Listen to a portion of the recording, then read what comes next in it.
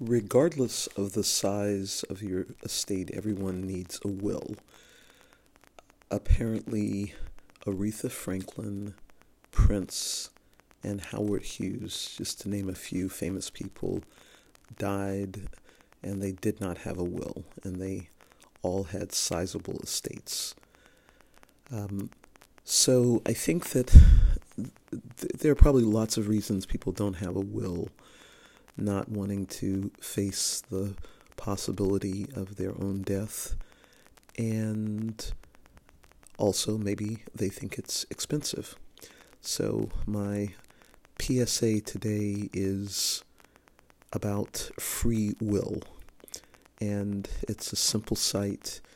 It's freewill.com, and it is, as the name implies, an opportunity to create your will for free. If you go to the website, they have listings of a lot of publications that mention them. Forbes, AARP, Real Possibilities, that publication, and that's actually where I saw the ad for freewill.com. Or I read an article about freewill.com, actually. The New York Times, Good Housekeeping, Marie Claire, and Yahoo Finance. And also from the website, the reasons to use free will. The first reason they list is to be thoughtful. Make important decisions where they belong, at home. 2, to be kind. Support the people and causes that mean the most to you. 3, to be savvy. Save time, money, and stress for you and your loved ones. And quite simply, if you go to the website, they explain also how it works. So you simply go to freewill.com, and there you click Get Started, and there's a form you can fill out online, and it only takes about 20 minutes to fill out the information to create your last will and testament. Then you print out the forms and you sign and initial the document with witnesses, and you keep your will someplace safe but accessible.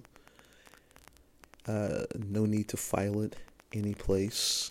So that's all you need to do.